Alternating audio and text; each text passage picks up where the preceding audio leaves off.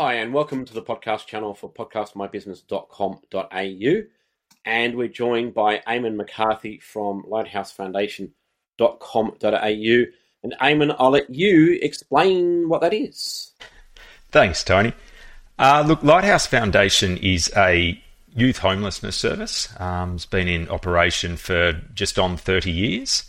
And it's an organisation that really not only seeks to address and end youth homelessness as it currently exists, but to really work with the community, both private and public, to achieve not only a solution for the young people of today, but certainly to do something about the sad but, unavoidable fact that there is an increase of young people in the next generation who will come through to similar circumstances. Yeah, exactly. And we were talking before we started that there's lots of challenges and lots of good things have happened in the past 30 years, plainly. Absolutely. But considering that we're at the end of the year, and we were talking about that, I left home when I was 16 and, I've done okay. And support wasn't there that much. But one of those supports is school and university.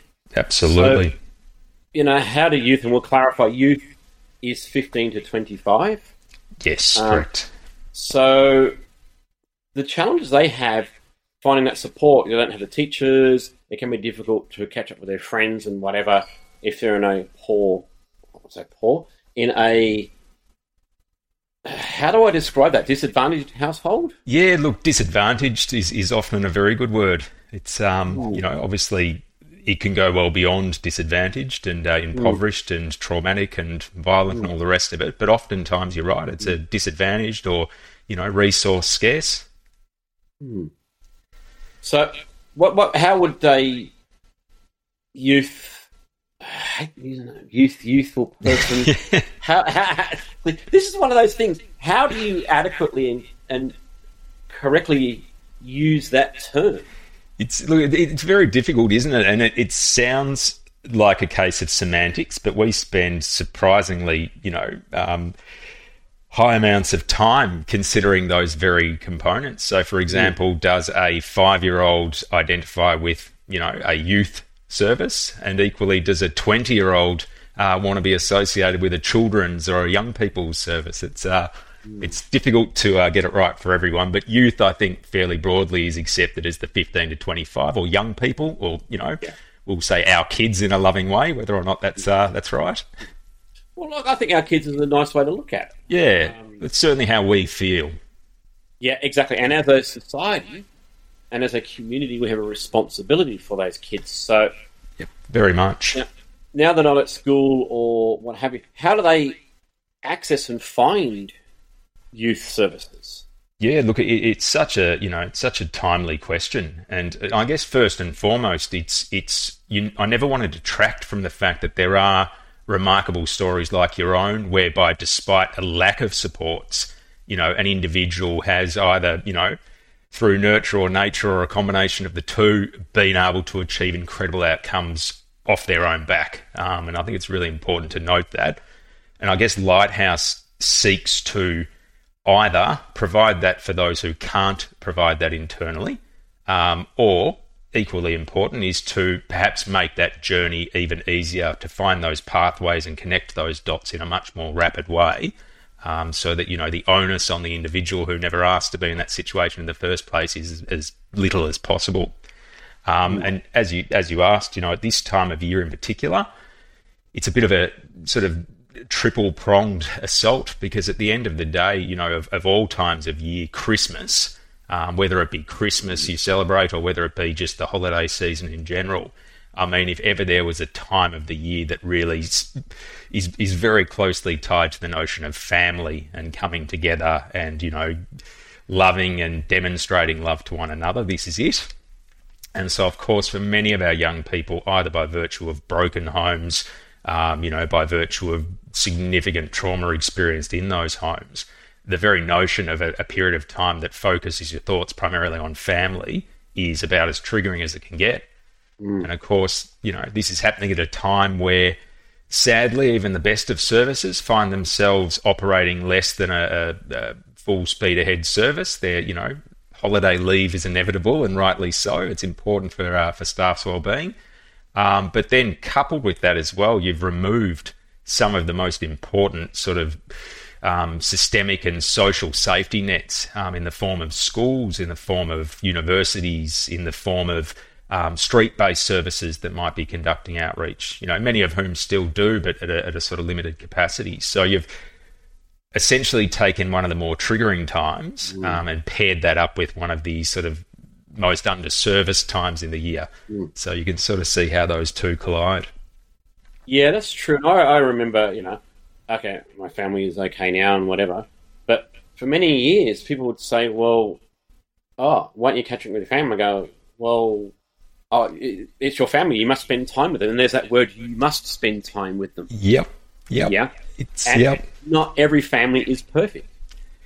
By any means. And, I think what has always been jarring for me, and something I've thoroughly enjoyed the opportunity to sort of demystify for people, is that, it seems to be that we, in our own families, we readily acknowledge the fact they're not perfect. Many of us with fantastic families, sort of tongue-in-cheek, but nonetheless sort of lament the notion of turning up to Christmas Day and so-and-so is going to have too much to drink, or so-and-so is going to get in an argument. And whilst, it's sort of acceptable to acknowledge that, at the same time, as you say, there's this sort of just generic expectation that you would want to be around family and you should be around family. I guess it takes that lens of have and have not, and not just in a financial sense, I'm talking in a relational one. And yeah, it really gives young people in our situation, or in the situation of our young people, very, very little room to hide, even if they were seeking to compartmentalise and, put forward a professional impression at work and, so on and so forth. It really must be quite difficult not to be, for want of a better word, exposed at this time of year, let alone, as I said, the emotional turmoil that comes with it. Yeah, exactly. You're forced into that situation and you must be happy.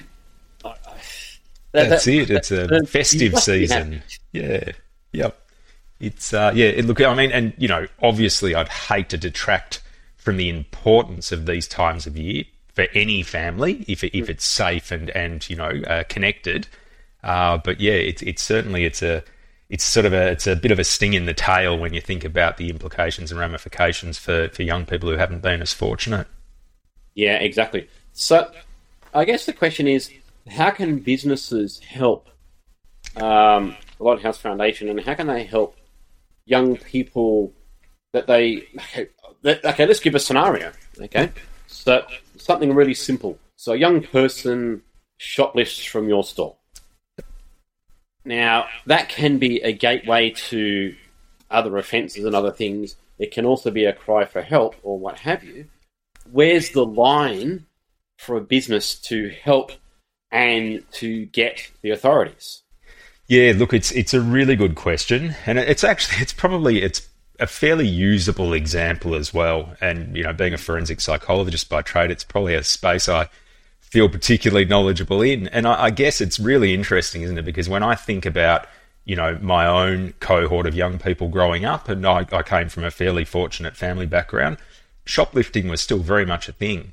The big difference was, though, if you look at the items that one might be shoplifting, whether it's the coolest pair of sunglasses or the chocolate bar, very, very different to the young people that I've spent a lot of time working with, and that is that quite literally, a can of deodorant.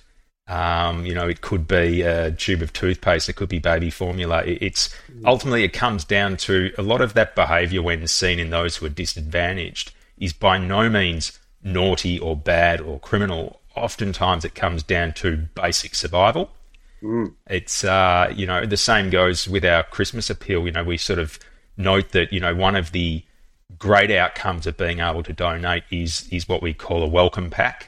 And that welcome pack has been informed by, both young people themselves, but also those working in the industry. And surprise, surprise, it contains the very basics, such as toothpaste, deodorant, soap, maybe a pack of biscuits. Like, we're not talking people who are looking to, live the high life through anything like that. It is really just meeting basic need. Yeah, that can be a challenge. So, yeah, I'd say to businesses out there, look, you know what, look into the circumstances a little bit more Yeah, before you just dial the cops. Look, you know, I think it's even like I write a passage. Yes, I used to nick chocolate bars. I think Yep. we've all, All we've been all there. done things like that. We're too old now to be prosecutors, so we can both admit it. That's fine. That's it. But we've all done things like that, and you know what? That's almost like a bizarre community thing where prices go up because that gets nicked, but everyone pays for that jointly. Maybe we should have a scheme like that. Yeah, it's certainly. I mean, look again. You're landing on some absolute winners here. It does occur to me that many of the things we're probably sitting complaining about leading up to this Christmas, and certainly not detracting from the impact of the increased cost of living. But I know my wife the other day was sort of lamenting the cost of a block of cheese relative to what it was a few months back. And I'm sure plenty of us sit there looking at the Christmas hams and the turkeys and the prawns and whatever else. And I guess it's one of those moments where I sadly do find myself not fully able to enjoy in the process. Because when I compare that, relative to just those basic fundamental needs of, a hot meal, safe roof over my head, a carer who's not going to hurt me, those things that we probably wouldn't even dream about, let alone be in a position to complain about. It just really brings it back to roost. So how can we help just exactly what you were talking about, people who are missing all of those things that we could easily take for granted? Yeah, look, there's multiple ways that can be done, and that's been one of my most enjoyable learnings whilst being in this role. I've come from a background in sort of working in child protection and some of the government services, so didn't get to see just how much potential and in good intention there is in the private sector as well. And what I've come to learn is the ways in which anyone in the community can help, be it as a representative of a corporation or be it as an individual.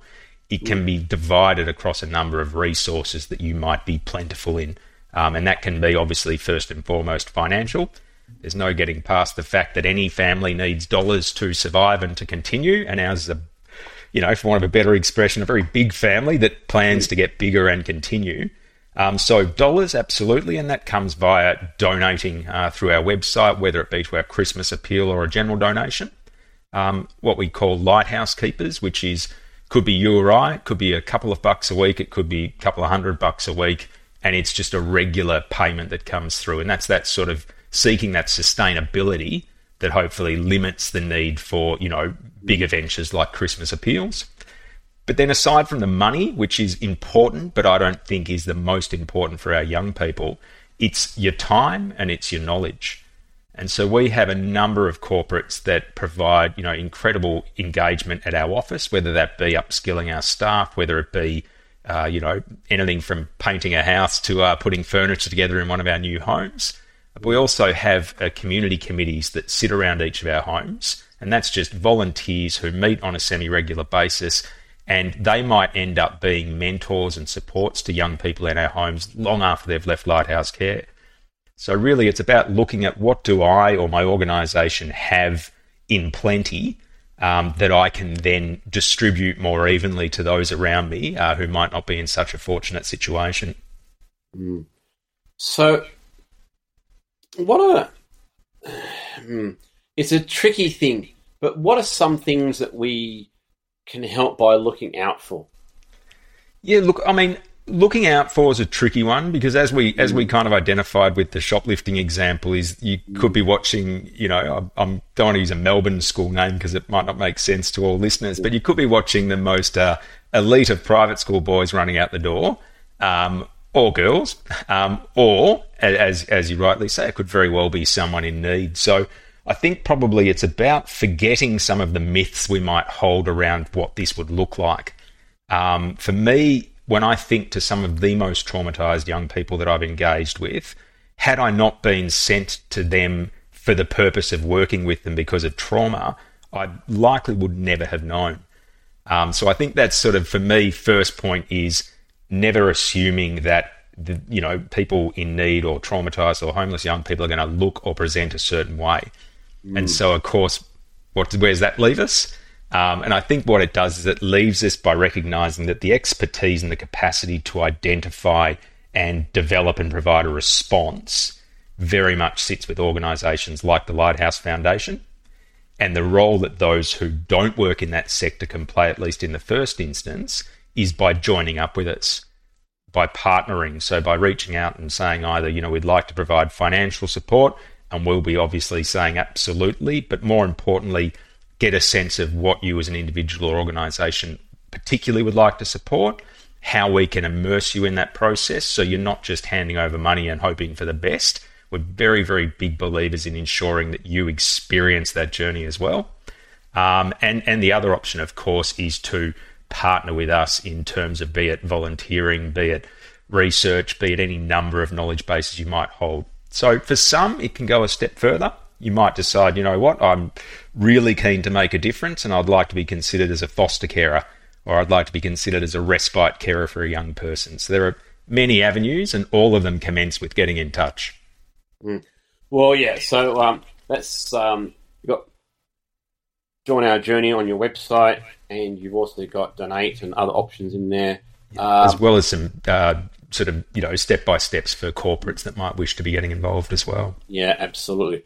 And that's lighthousefoundation.org.au. I just like to, on behalf of all the youth, just say, don't force the kids to kiss Auntie May with a massive boil on her face. Okay? That's absolutely true. Yeah.